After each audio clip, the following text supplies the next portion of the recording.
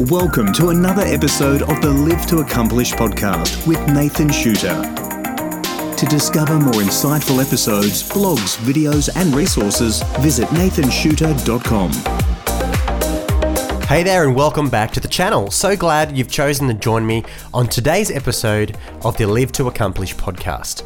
My name's Nathan, and in this series of blogs and videos and podcasts, it's my job to, together with you, unpack and discover the simple ways that we can create significant outcomes, regardless of what area of life that might be in, whether it's business or personal. I really strongly believe that overthinking leads to underachievement, and that's something that we need to avoid.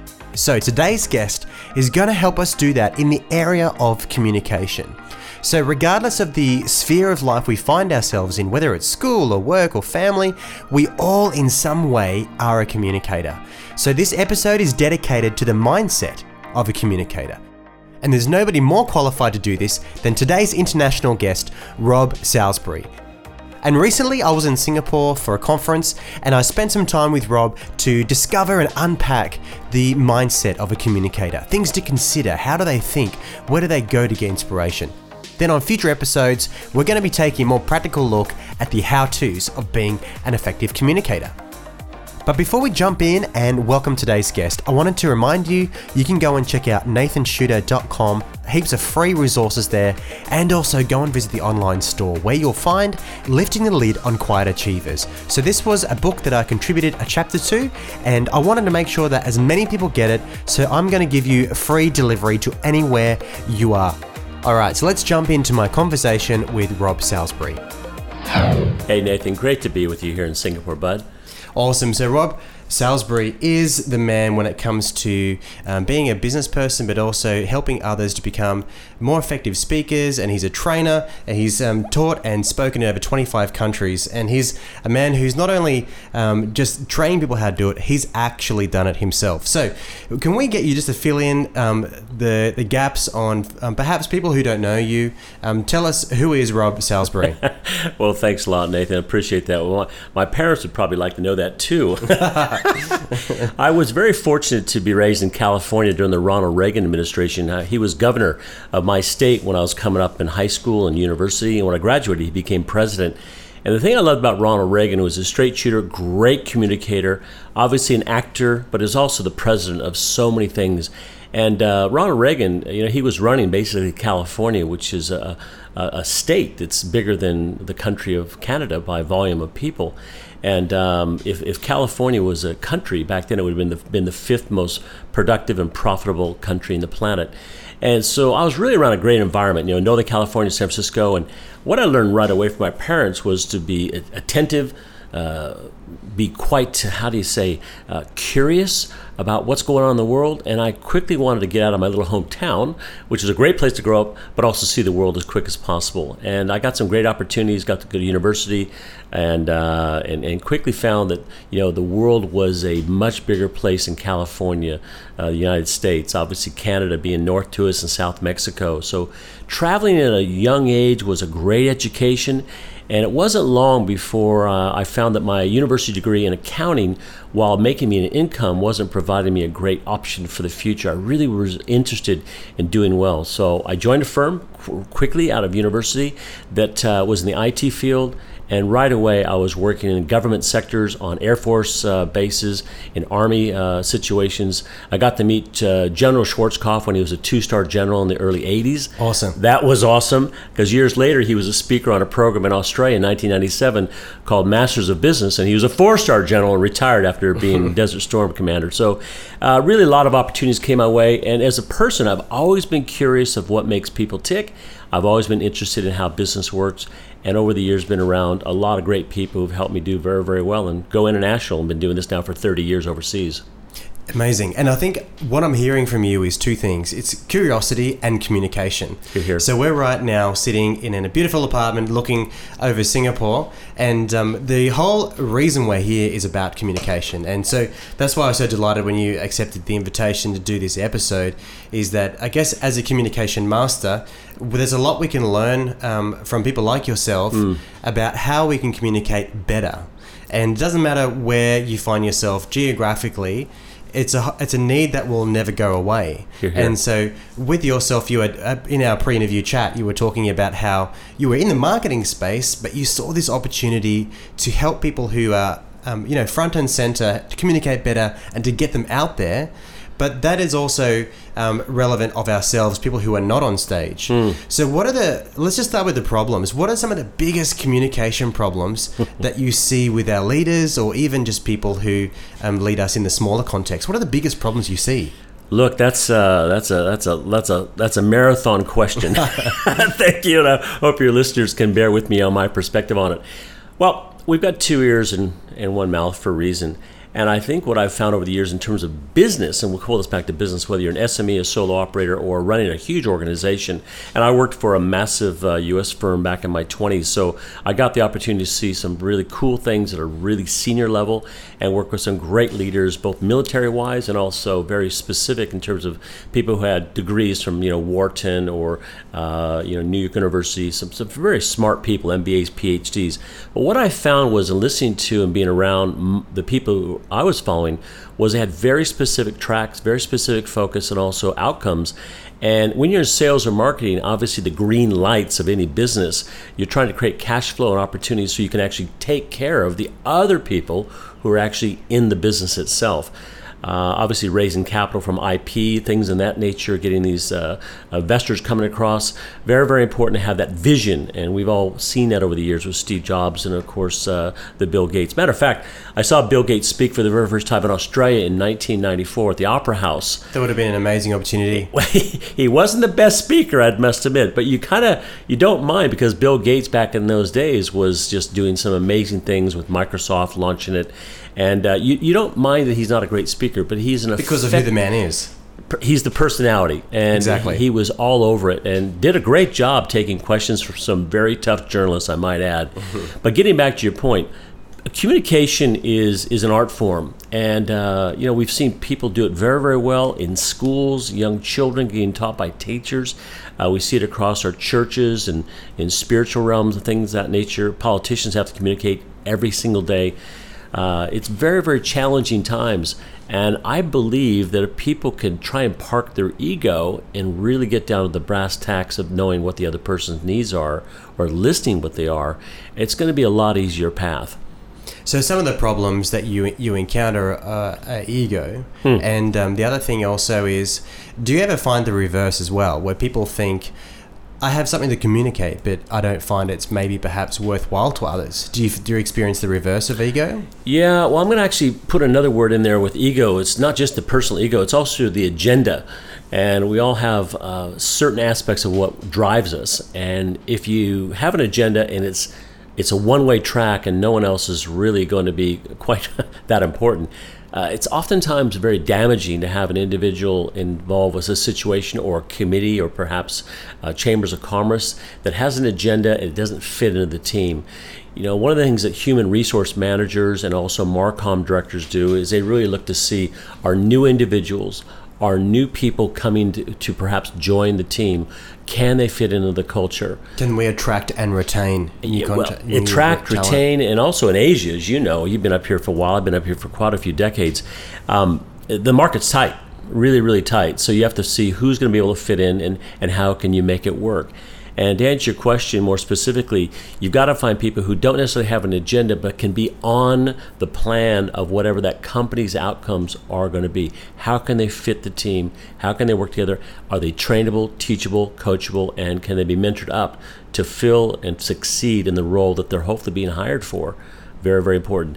We were talking earlier, and it was such a joy to catch up with you a couple of days back and have these light conversations. And here we are, your listeners hearing us live. But we're talking about people being reactive versus proactive. Remember that? Yeah.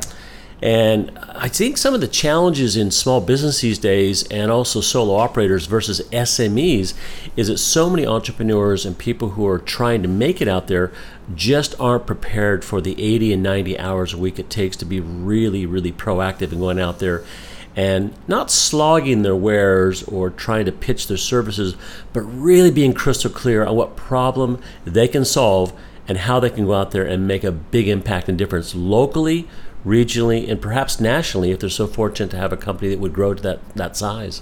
So I guess also part of that is your why. And so when you speak, but you also train and you consult as well, what do you go through by way of process to help people to extract that why, or to extract that motive that would then give them the fuel to go the distance? How do you extract it out of them?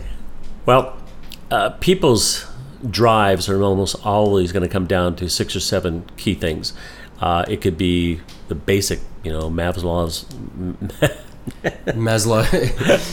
I'm thinking about who I'm thinking about, but I can't get his name out really quickly. He's about 1,000 years old. But you think about the basic needs like security and peer group acceptance, money, of course, recognition, someone being proud of what you've done. Those basic things are going to drive people at a real variable level. And so the why factor could be 1 or 2 or 3 of those things. Most normally, if you're a person who's really just trying to put food on the table and cover the mortgage or take care of the rent, your driver is going to be pure and simply, how much money can I make, and do I have to have 1 or 2 or 3 jobs? It's not uncommon to have a person who has let's say a normal job working for a company, and then at night perhaps might be doing some ad hoc work as a DJ, or maybe working as a bartender, and on the weekend perhaps working for in a market, just to make it work, because their driver is not just themselves, but it's to take care of their family. In other words, whatever it takes to get it done. To get it done, exactly. And you might be giving up, running marathons. You might not be a Planet Fitness junkie because you just don't have the time. It's purely all about survival. So I think we have to look at what are the outcomes that a person's trying to get accomplished. And if it's survival, well, we know that's just pure and simple. What's the money I can make in order to take care of my basics? But if it's not survival, it's thrival, which is the next level up on Maslow's pyramid, which actually we might include in the show notes for people to have a look at. It'd be great to do that, because it's really basic psychology 101 from the university days.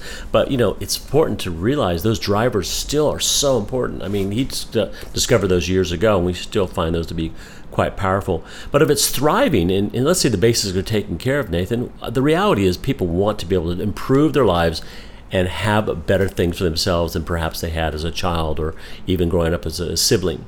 So communication, absolutely basic 101. And if you don't do it very well, I'm not really sure if you're going to do too well in the business world, pure and simple. Yeah, and we see a lot of it go so terribly wrong. And it can, I guess, stem from 2 things. So column A, it might be clarity of message, like we say, whether it's from a need or a want, or a position of thriving, position of strength and clarity, or whether it's serving someone else's purpose. Then the other side of it is perhaps our delivery or the method of communicating. And that's where we talked the other day about hard skills and soft skills. So someone who perhaps might self-identify as not a great communicator, and they do want to get better as a communicator, where should we start? Oh, geez, there's so many avenues now available that weren't there when I was your age, and I just applaud you for doing what you're doing. It's impressive what you've got going on. I love your audience, love your message, and love the way that you're reaching people. It's cool. Thank you. But podcasting wasn't around, that many years ago, as emails weren't 25, 30 years ago. Phones, the generation now, I call it the looking down generation, not because I'm looking down on them, but they're always looking down on their phone. Yeah. And there's a few of them get whacked by cars or bikes or buses or every day somewhere. It'd be interesting to see the statistics on that. Yeah, well, if you're not looking up, it's really, I can't believe how many people I see driving cars. I look over and, they're on their phone, or they're actually watching something driving. It's not a good, smart idea. It's not a good plan. But anyway, it's getting off the message here a little bit. To answer your question more specifically, people need role models and opportunities, and nowadays we have so many of those things we can do just right on our PCs. You can look at TEDx, great example of 20-minute conversations that can happen from experts, but also in your local community. Every local community would have a Chamber of Commerce, and there's always someone at a Chamber of Commerce looking to bring in an expert or someone who's a topic strategist to speak to the members. I was a member many, many years ago, back in the 80s in Seattle, as well as in Scottsdale, Arizona, when I moved to Scottsdale and got a transfer there. And I was a member, and then I became a member of the American Chamber of Commerce. I was asked to join the board, and also later on be involved with the British Chamber of Commerce in Asia. And these are opportunities for you around smart, sharp, talented corporate people who are already very, very clear on what they do, or they wouldn't be in their roles at all. And very clear on their why. Oh, absolutely, drivers. Now, for me, when I work with people like business people and ask them their whys, it comes down to pure and simply what gets you up in the morning besides a cup of coffee and a thing called alarm clock in the old days, or on your mobile phone a clock. And so you're quite true. The why or the reasons, you've got to identify those. And I think sometimes people have a real challenge in knowing what really is the driver for them, not somebody else's why for them. And I think there are times where we need to park our why to serve perhaps our upline leaders their why. And that also affects the way we communicate. But also moving on from that, you were saying you speak with a lot of business people, and they may be brilliant at what they do. And we spoke the other day about someone being perhaps an amazing artisan, but they're not a great salesperson. And so you run workshops all around the world, and one of the most amazing things that I find, like it's true of myself, but not to perhaps the extent of others, is the fear of public speaking. And so you speak here in some of your sessions about eliminating fear, nerves, and mitigating stage fright. So let's just say that we do have to give a presentation. What are some of the things that we can do in our own mind to prepare ourselves, bearing in mind that this can be like a small audience in a corporate setting or a small organizational meeting? So this is a real problem for people. It is. I had the good fortune when I was in my early 20s to see Dr. Tony Buzan speak in Seattle at a Chamber of Commerce function, and it was the first time I'd actually heard someone make it so clear about mind mapping. And when you're going to speak, obviously you have the IQ side, which is the intellectual side, then you've got the EQ side, which is the emotional side.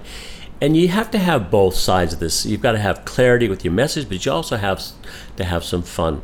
There's an old saying in our industry: if you're not funny, you're not going to make any money. Yeah, that probably rings true. And Jim Carrey made a lot of money. He made his first $20 million check when he was involved with a movie called The Mask. Actually, I saw a blog article saying he wrote, when he first got into acting, you might be familiar with the story, Yes. where he wrote himself a check for however many $1 million and framed it. Yes. Yeah. I haven't met the man, but I heard the story. But back in the early 90s, when he was making movies, and he was really quite funny, he realized his audience loved him being crazy. And sometimes you need to be crazy in order to be sane. And he found his avenue, and it was all about making people laugh. His pain was actually quite different, but in making other people laugh, he relieved his own pain as well. Because we have this internal dialogue which talks us out of talking to others. So when you do deal with somebody who has stage fright, apart from saying, "She'll be right, mate," as we do in Australia, what do you tangibly and practically tell them to help them to get rid of that stage fright? So Jim Carrey does it with humor. So what are some other let's talk about things we can business do? people. Let's get back to the brass tacks. Having been involved with Toastmasters a long, long time and professional speakers organizations for a couple decades and being an honorary Rotarian, I've had the good fortune to see some really, really terrific people who are not necessarily speakers or presenters by the very definition, but they're really good, Nathan. They're fantastic communicators. And they really do put the audience first. They understand the reason they're there to speak. And some things that they are able to do is they know their content so well that if you were to snap your fingers at 2 a.m. and wake them up, they'd be able to come right out of bed. They're onto it. They're right onto their stuff. They know what they're doing. So it's all about what the centric outcome is they're trying to get across. There's some really good presenters, male and female, at every level of commerce, as well as business, as well as government, who are very, very good at communicating what they need to communicate in that instance. And it may be a 5-minute message, it could be a half-an-hour message, or it could be 45 minutes. Let's talk about environment for a second and being on the platform. Whoever's listening right now, whether it be a mom or a dad or maybe a business person or someone who actually has running an organization, everyone's going to have an opportunity at some point to get up and either make a speech. It might be about a happy birthday party, a happy birthday it could be message. a wedding or something like that. Could be a wedding, something, and we all know that alcohol and weddings doesn't. They don't mix, yet it's very entertaining for those who aren't drinking. I've been asked to MC and host a whole lot of weddings. I don't do weddings. I have for my nieces and nephews on a number of times because I know. But mixing alcohol at weddings, it's already an emotional day for sure. But getting back to the point, when you speak, you've got to be quite specific on what it is you're trying to get your message across and how to do that. We can PowerPoint people to death, but the reality is TEDx has proved that you can do a lot with just a few slides. And all within 18 minutes. And you need to get it done, just like this. We want to get it done in 18 minutes. But I think people need to be able to relax themselves, get a good night's sleep the night before. Don't have a Red Bull night or a caffeine morning. Slow your breathing down. Before you're introduced, try to stand up and maybe take 5 or 10 big breaths. Slow your breathing down. I tell Westerners who are doing work in Asia or in the UK or perhaps in Dubai or South Africa or even Australia and New Zealand, I tell Westerners, North Americans, Canadians or Americans, I tell them to speak up and also slow down. Slow down, yeah. That's something that I have to be conscious of too when I'm speaking with people who aren't, from the same place that I'm from. Yeah, it's very, very important. So I think the environment where you're going to be at is very, very important. Stage fright, one of the things is just not being comfortable with being behind a podium, and some people aren't. Podiums can be a winner, and they can also be a detriment. Some people are just not really good at being behind podiums. They're kind of free thinkers. They're free sort of communicators. And you've got to learn your style that works best for you. And sometimes having notes in your hands can be detrimental, really, really. You've seen the movie The King's Speech? I have. Yeah, that's a winner for anyone who's listening right now to watch over and over and over, because the message that was communicated back in those days was very important to the people, and they wanted to hear a leader who actually could communicate very succinctly. And they knew he had an issue, but could he break through? And thank goodness in history he did. Yeah, and thank goodness that he chose to put in the tough miles to get through it. Absolutely. Yeah, and I think, his world is different. His was radio. But what you're the master of is being an MC and to read the room. So how do we start? How do we read the room? Whether it's a small room, boardroom, or a ballroom. Like the other night you did a gala dinner and you were the MC for us that evening. So in your mind, what are the inner workings of your mind when it comes to reading the room? Well, it's a good question. I was very fortunate to come from a background in professional sales and marketing, and then I got into training. When you're really, really good at what you do and you become effective at what you do and you win awards, people ask you to train others. And I think training is one of the most important things that people can learn, is because you have to learn the competencies around whatever it is you're going to be training.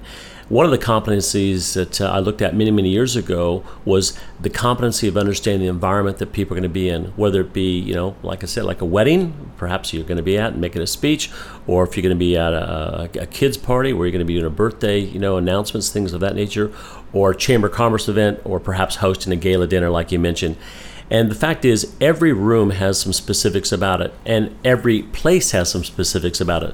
Location, timing, environment, i.e. air conditioning, whether it's going to be inside or outside. Lighting plays a big deal. Obviously music, whether it's going to be done through the sound system in the in-house, or it's going to be something you're going to have an orchestra or perhaps a jazz quartet outside, or a DJ.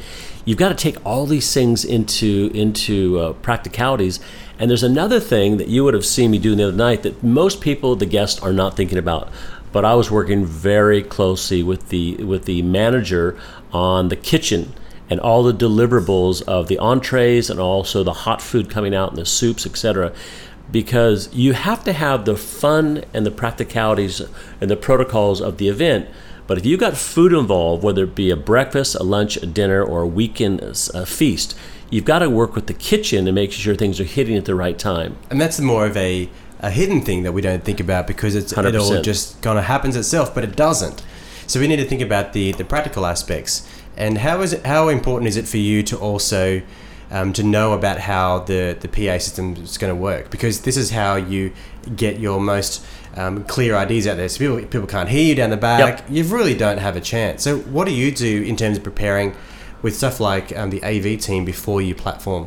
I get there about an hour and a half before the event happens, or oftentimes I'll actually make a phone call before, even a days before, and I'll try to talk to the people involved with the audio or visual or the production team or the hotels or maybe the conference venue. I want to know what that situation is going to be like. It's easy to go on the internet and look at a hotel. You can do that. That's no problem whatsoever. We can do virtual tours of hotels, whether it be in Hong Kong or Singapore or Bangkok or Dubai. That's not a difficulty. That's pretty easy easy to do. But getting on deck and talking to and working with and asking those AV people, tell me how you like to work. How can I work with you? How can you communicate? Making sure you're on site. And whether it's lapel mics or handheld mics, you've got to really understand the types of tools that you're working with in order to be effective on the platform or on the stage. Yeah, that's really great to consider, because a lot of us just think that MCs simply waltz up and then just look at the program and keep going. So when it comes to the environment, you've mentioned the built environment, if you like, the physical. And something that I like to do if I'm speaking or just presenting even to a small or large group is I find my person. So I can kind of like look at the body language of everyone, but then I kind of like pick out key people around the room, and I use that as a bit of a way to track how the mood is going. So do you do that too? Do you kind of like look at and kind of scout out people who are giving you visual feedback? Well, I have in the past. That's always helpful, but sometimes then your barometer or your temperature gauge is off who's in front of you. And while that may be true, you don't realize that perhaps maybe they just got an SMS and their wife just said, "I'm having a baby." We're having a baby, and you're just getting the response off them going, "Yippee, I'm excited." And you think you're doing an amazing job. You think you're doing a great job, but you're not. Every room is going to have different corners, and I think one of the things that can happen is a speaker or communicator or perhaps a person who's involved with an event, they can get stuck in one spot, and we call it the talking head syndrome, where you're just talking and there's just no life coming out of the person. So as an MC or a host or a person who's doing facilitation or panel moderation, my outcome is to make sure I can make that experience, not only the message gets delivered from whoever's involved, but also the one most important thing, Nathan, and you and I both know this is the intangible, it's how much time do you have to get it done in.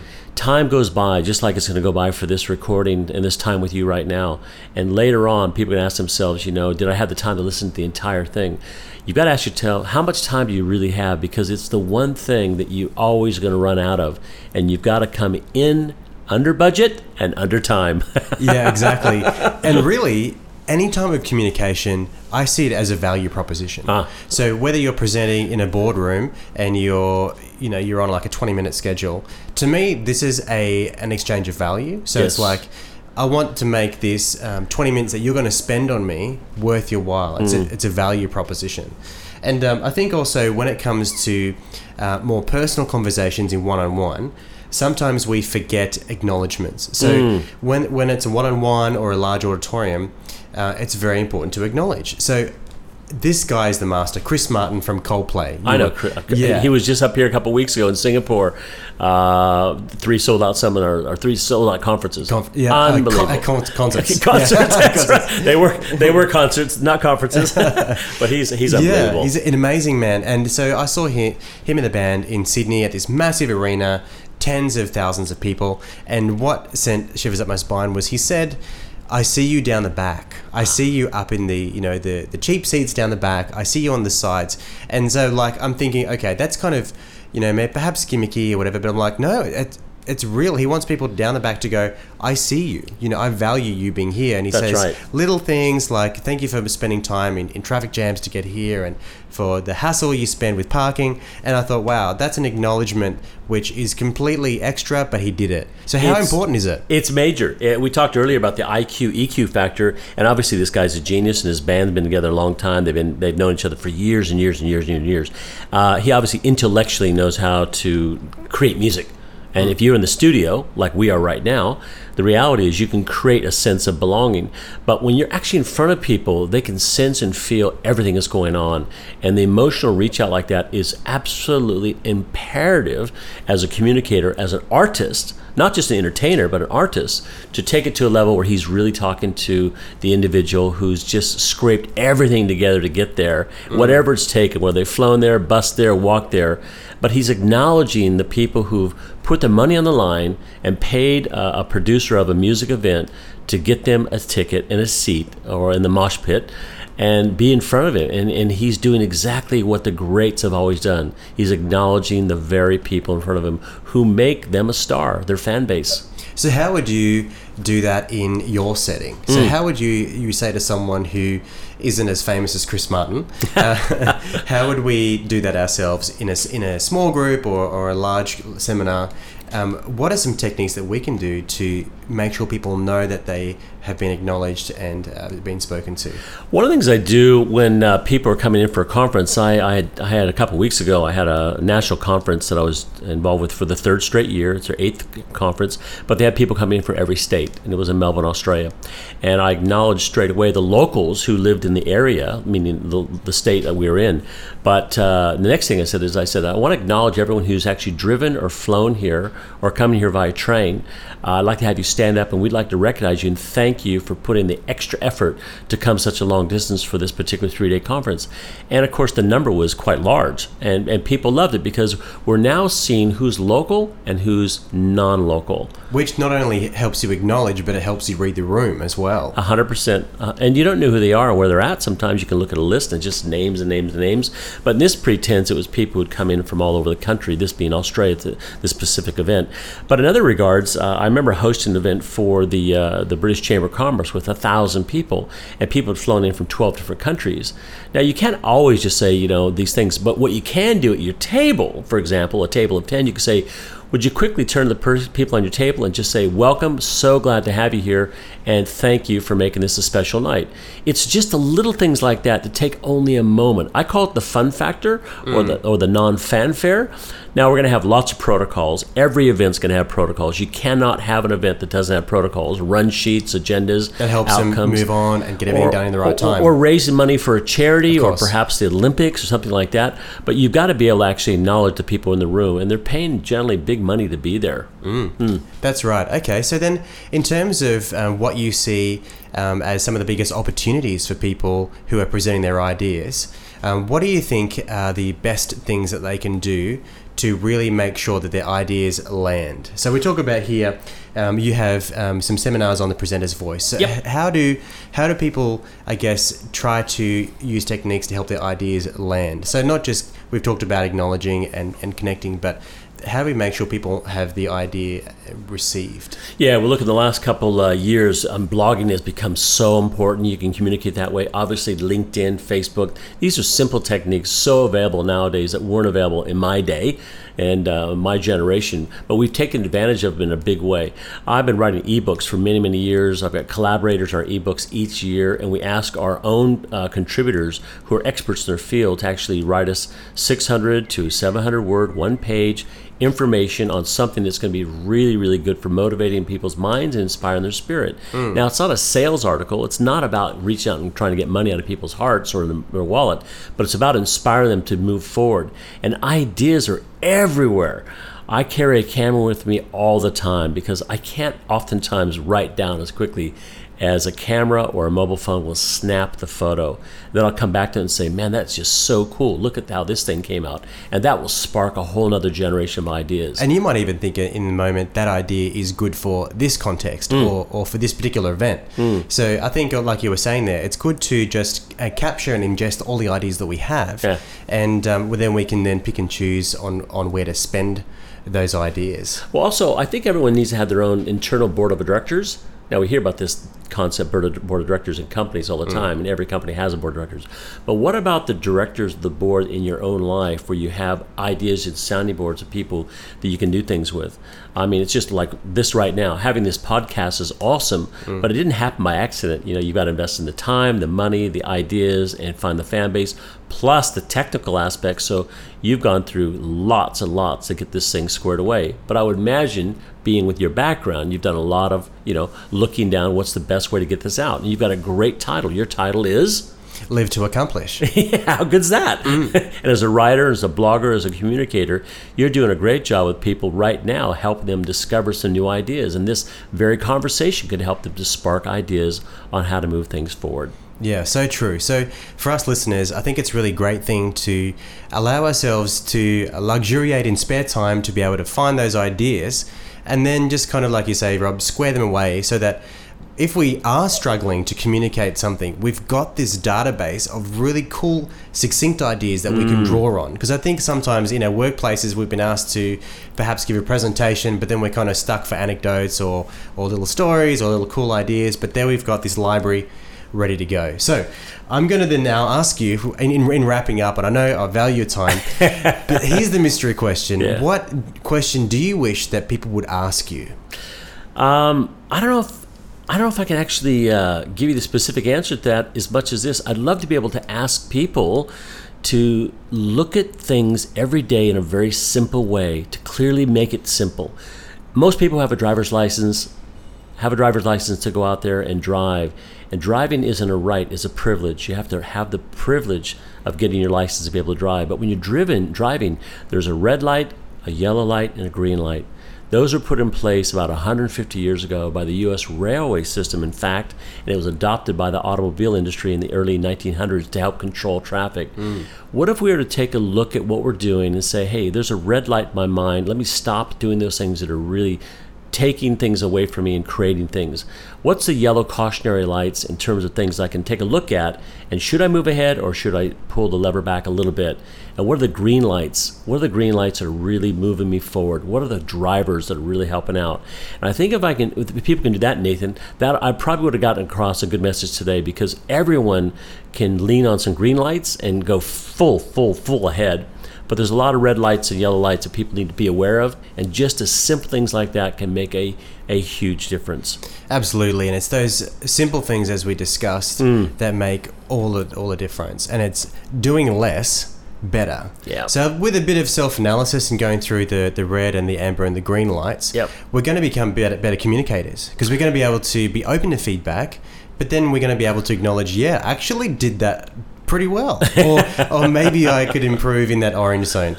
So thanks very much. And if people want to find out more about you and to follow your content, where can people find you?